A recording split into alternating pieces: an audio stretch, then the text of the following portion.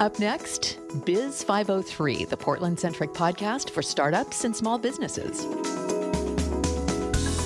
We believe it, we live it, and there's something about Brand Portland that has taken a meteoric rise in our world.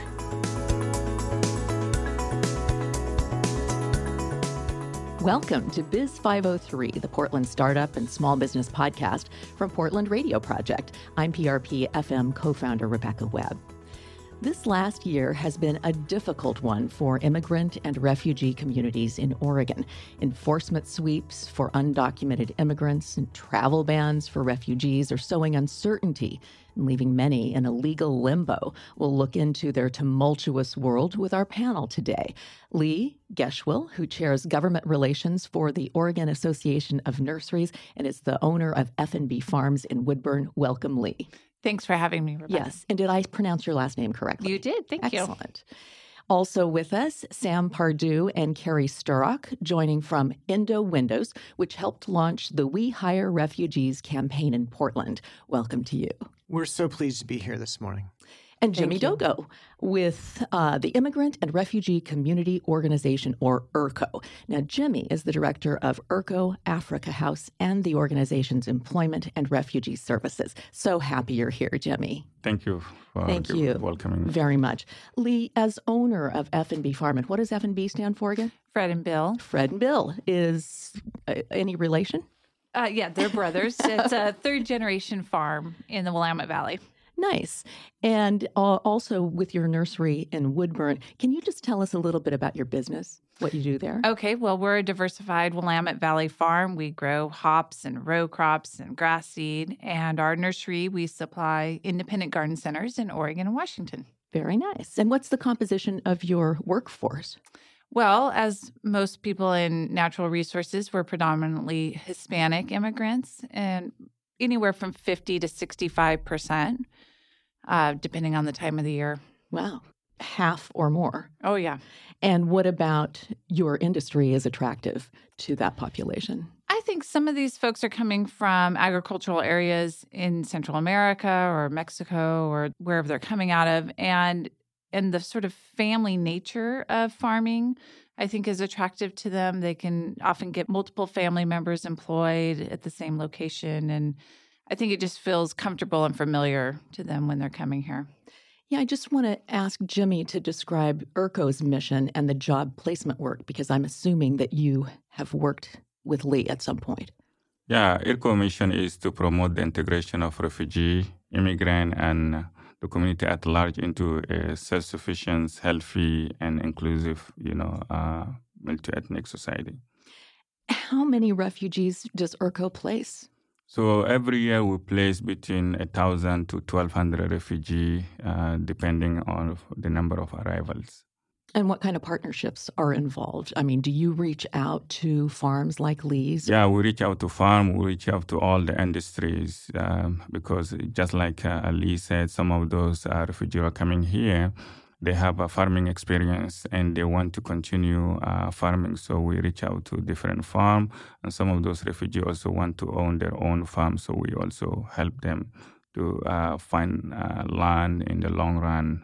But we prefer them to work with those farmers for a while to learn about the machinery here and how farms are run in the United States, and particularly here in Oregon.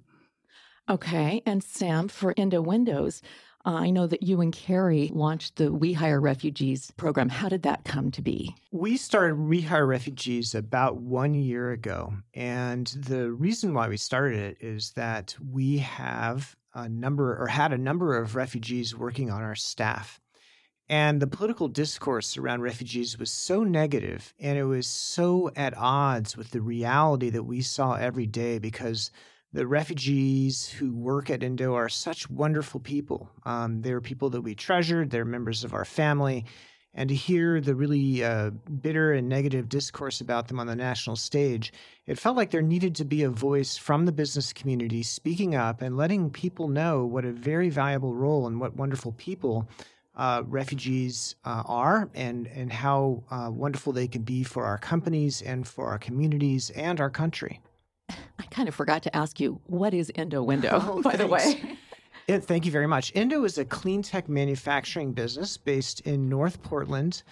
We manufacture window inserts. So our window inserts press into place on the inside of existing window frames to give those windows all the comfort and energy efficiency of high-end replacement windows, but you don't have to replace your windows. So it's a really great energy efficiency boost that also can make your home or office much quieter. Okay, well, thanks for that. And Carrie, talk about the refugee program. And first of all, how do you happen to come to have refugees working there in the first place? And who are they? Where are they from? When we started the campaign, we had 5 refugees working for us, 4 from Burma and 1 from Iraq. And we had, as Sam mentioned, become concerned about the negative political discourse regarding refugees and immigrants during the presidential campaign. And so we knew that nonprofits like IRCO and religious institutions had long been doing the heavy lifting to help refugees get settled in the United States. And we decided that, and we talked to them ahead of time and said, would it be helpful if businesses came forward who hire refugees and were just more vocal about the fact that we hired them and that they were important to our business? And they said yes. And so we launched this campaign to mainly target small and medium-sized businesses and help amplify their voices and let people know that refugees make our businesses stronger and our communities stronger, and that they are a really important part of our communities. And Jimmy, can you tell us who else is coming in, who you are dealing with, in terms of trying to reach out on their behalf for the workforce? So we have a refugee coming from all over the world. They're coming from Syria, from Iraq, from Somalia, from Congo, from Burma, Afghanistan. And recently we have a lot of refugees coming from Russia and Ukraine. So all those refugees will come here and we help them to get a job. And some of them we also help them to get back to the profession that they have in their home country. So refugees are coming from all over places and with all kind of skill set. Very interesting. Many fewer now, however. Yes, with the current administration, the refugee number is very limited. We have just few refugees. For instance, for the months of December, usually we receive about 100 of refugees per month. And month of December, we receive only 4 refugees. Wow. Huge drop. Yeah. And so, Lee, let me ask you, we're going to talk a little bit in the next segment about sort of where that leaves industries that rely so much on immigrants and refugees. And we've all heard stories about undocumented individuals who've been arrested and deported, sometimes leaving their families, their wives, their children behind, and heartbreaking stories. I'm just wondering if you've personally witnessed anything of that nature in your farm workers. Not at our particular farm, but certainly our town, I live in Woodburn, was the subject of several raids last year, which made people really fearful. And I think, the general populace assumes that all undocumented workers, the whole family is undocumented. But in many cases, these are mixed status families. So you have someone who came here legally, and maybe they brought someone like their children illegally. And some people are citizens and some people aren't. And so it's really hard to just say, well, we're going to deport all these families, because you can't deport all those families. So it's very confusing, I think, for individuals. And they look to us to try and sort this out because they don't understand what's going to happen to them. So it's really just a state of limbo. Sam and Carrie? Any personal story? We haven't had any personal stories, but we have seen the alarm and some fear amongst the refugee employees that work at Endo. And that, was really kind of a heartbreaking thing to witness. People who are just wonderful members of our community are really fearful of being ripped away and sent back to places that are very dangerous for them.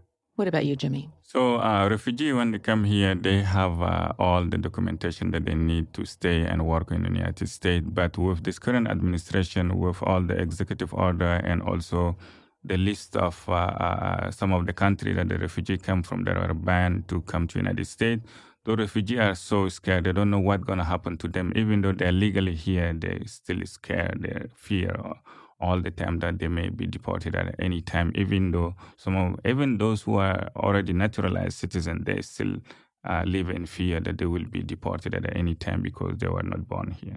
Okay, we're going to take a quick break, and when we come back, we'll characterize what role these immigrants and refugees play in Oregon's economy and what is being done to sort of mitigate the situation that they face.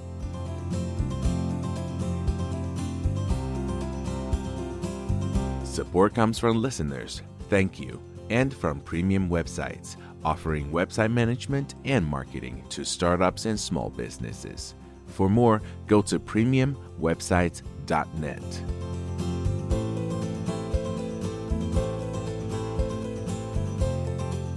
Welcome back to Biz 503. We're talking about Oregon's immigrants and refugees and their place in Oregon's economy today. As you know, actions by President Trump, including multiple travel bans targeted at Muslim-majority nations, have met with various levels of judicial and popular resistance, and immigration and deportation arrests have skyrocketed compared to the same period the year before. On our panel today, we have Lee Geschwill with the Oregon Association of Nurseries, Sam and Carrie from Indo Windows and We Hire Refugees, and Jimmy Dogo of IRCO. Thank you so much for sticking around. And let's just start with you, if we could, Lee, and try to get a picture of what segment of Oregon's economy is served by the labor of refugees and immigrants. Well, in the agricultural, or what we would call natural resources, so wineries, forestry, Christmas trees, all of that, you really have probably we estimate about 70% of our workforce is immigrant overall.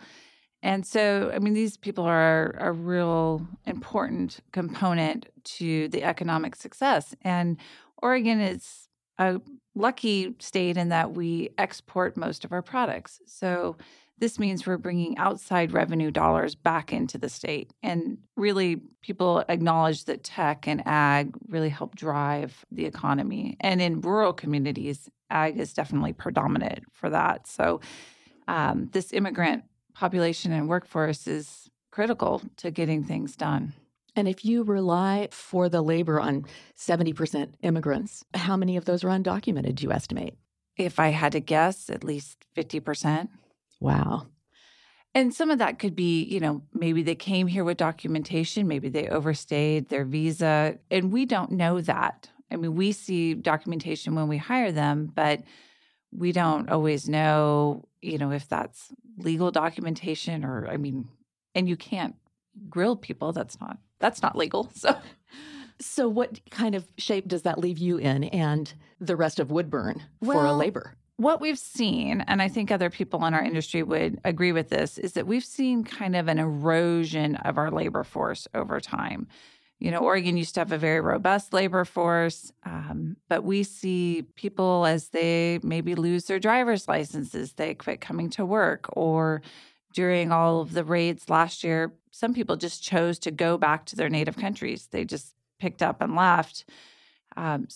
We need an increasing workforce. We'd like to grow. We could grow by 20%, but most businesses are trying to limit their growth to maybe 2% just because that labor uncertainty is there.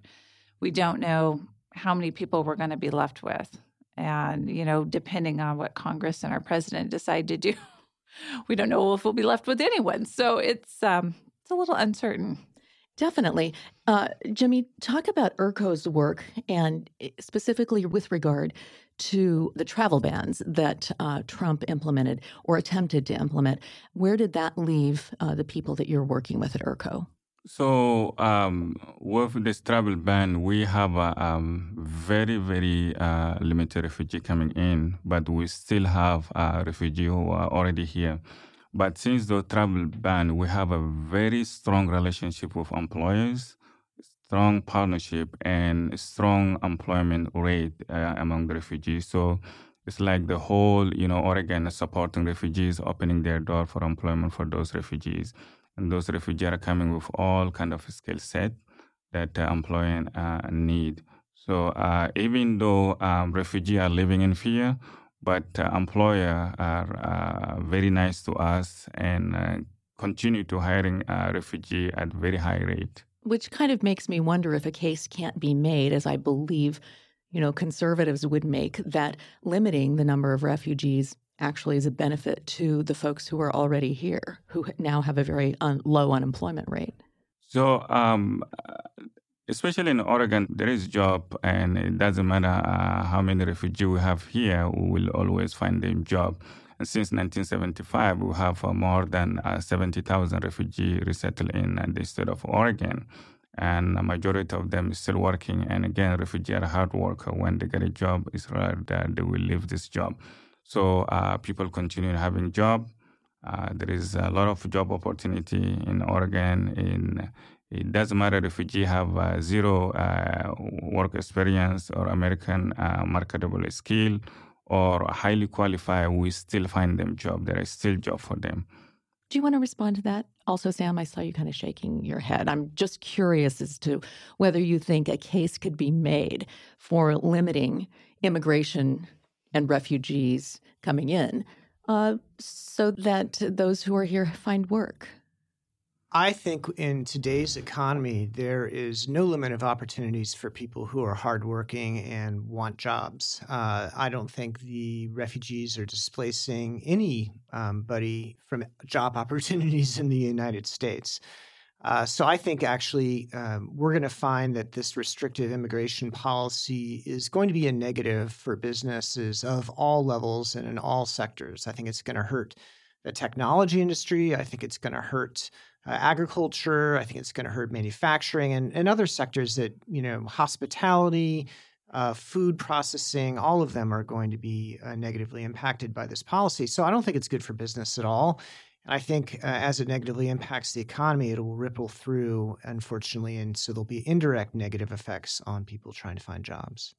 So hypothetically, and Carrie, maybe you can answer this, if you hadn't been able to invite refugees to work for you, how would that have impacted your business?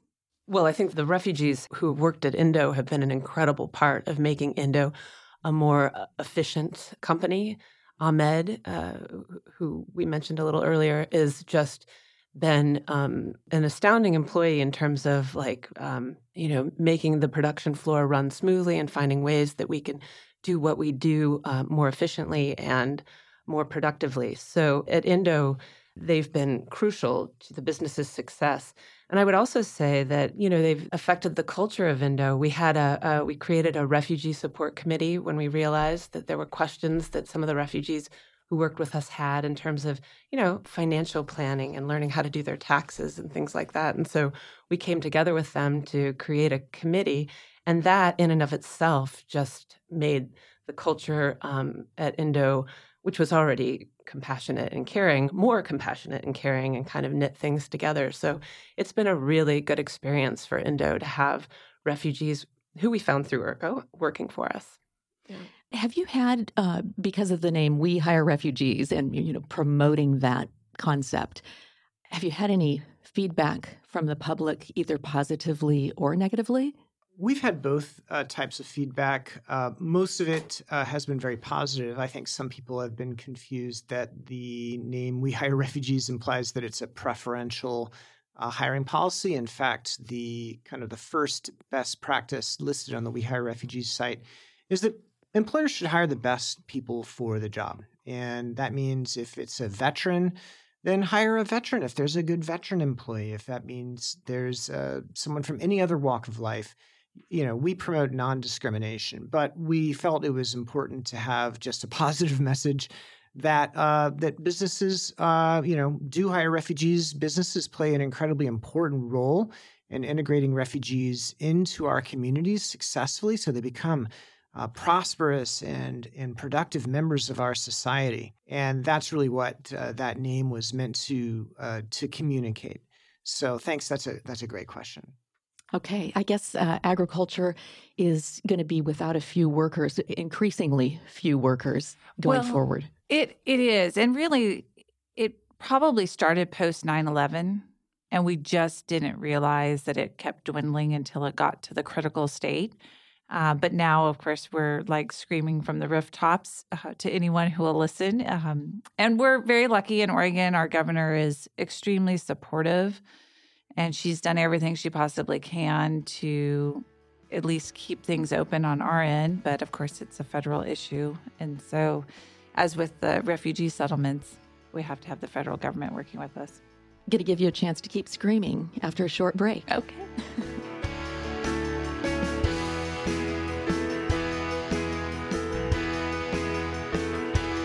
Support comes from listeners, thank you, and from Premium Websites, offering website management and marketing to startups and small businesses. For more, go to premiumwebsites.net.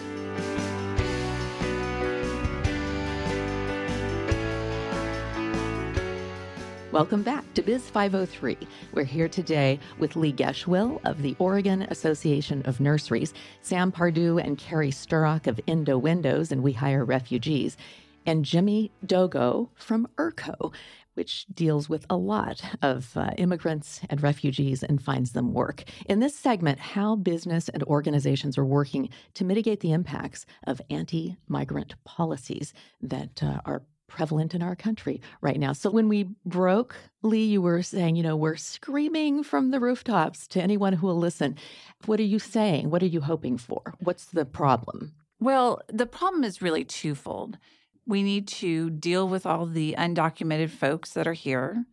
And as Sam had alluded to before, these are working, productive families in our communities. So these aren't people that we want to just go away. I mean, they're here, they're integrated into our system, and they're valuable to us.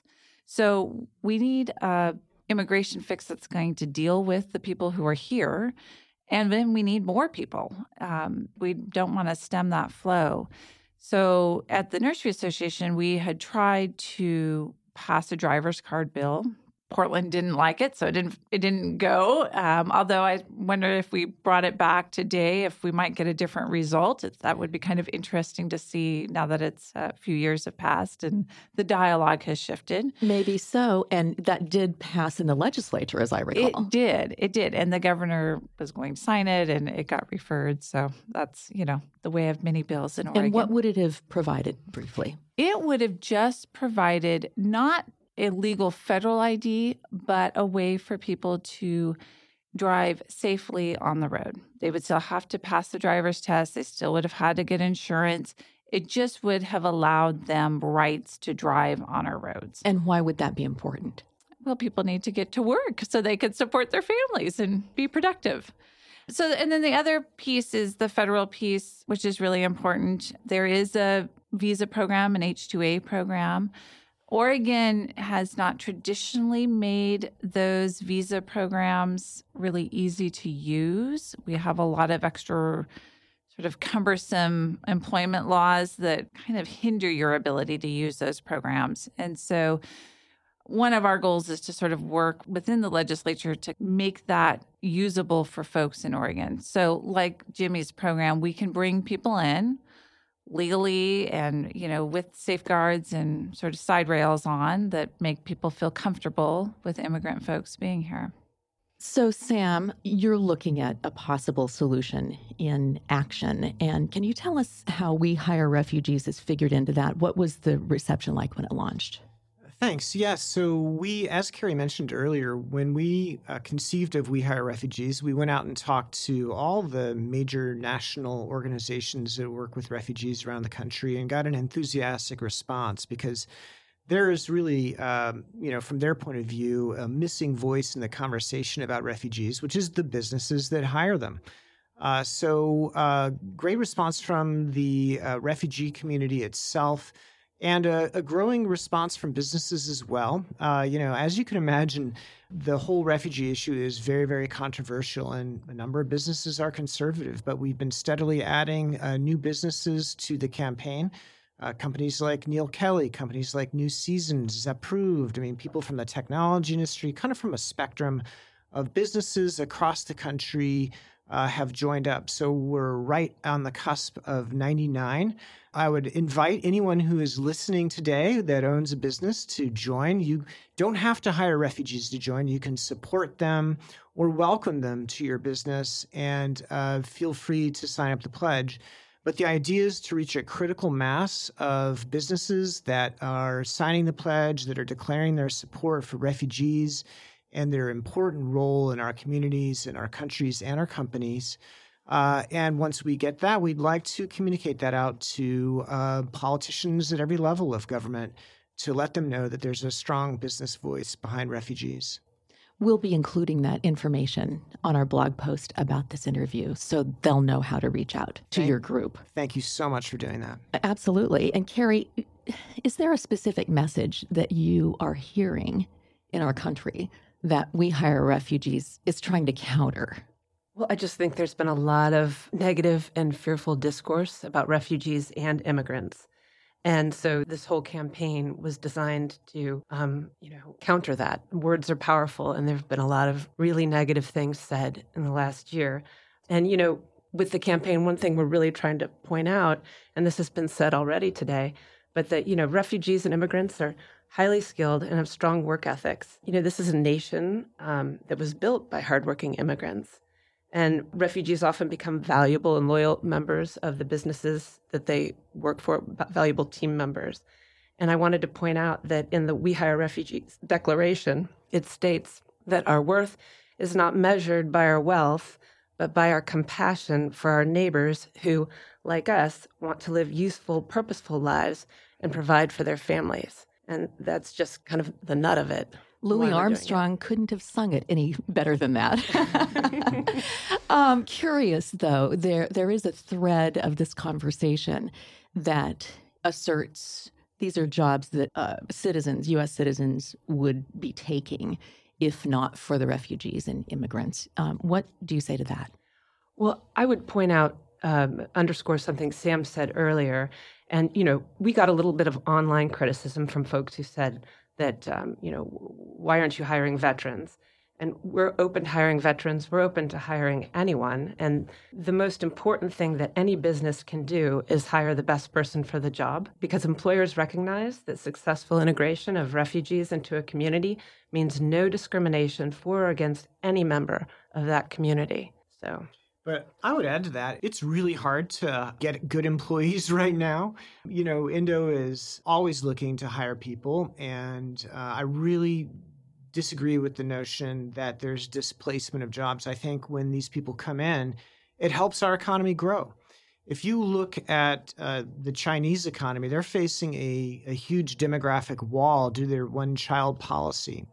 And so they're going to have fewer and fewer people that are going to be able to work in China. And the number one reason why the United States is going to be able to stay ahead of the Chinese economy is because of immigration. Without it, we will fall behind. All right, Jimmy, tell us what goes into, processing people at ERCO. What kinds of skills are they bringing in? How do you approach businesses? And is there any incentive for them to work with you on placement? So, there is many things go to the list of consideration and assessment when refugees come here, because those refugees come here with different, skill set. So we work with refugees individually, and our workforce, specialists work closely with these refugees to assess, their experience, their degree, what they did back home, and all those. And we want to make sure that the job the refugees are looking for are realistic. So let's say if somebody is a physician or engineer in their home country, or a HR manager, they come here, they want to be HR manager or they want to be physician, but at the same time, they don't speak English. So for the first year of their arrival here, it's not possible. So we help those refugees with some vocational training, with whatever they need to go back to school to learn English in order to get the profession that they have back home. So we help them with all this. And also, we make sure that we do a career plan with them, career plan review, what they want to do after they're getting the initial entry-level job. If they need to take courses or whatever support that they need from us, we will look for them to support. Recertification, recredentialization for their degree, evaluation for their degree, and all those. And the incentive for employer to hire refugees, just like Sam and Carrie said, refugees are hard workers and they're very motivated to work. It's rare to see a refugee just quitting a job. So they are determined to stay. And also, another incentive is just like anybody else. that is determined by the labor employment for employer to get a tax break.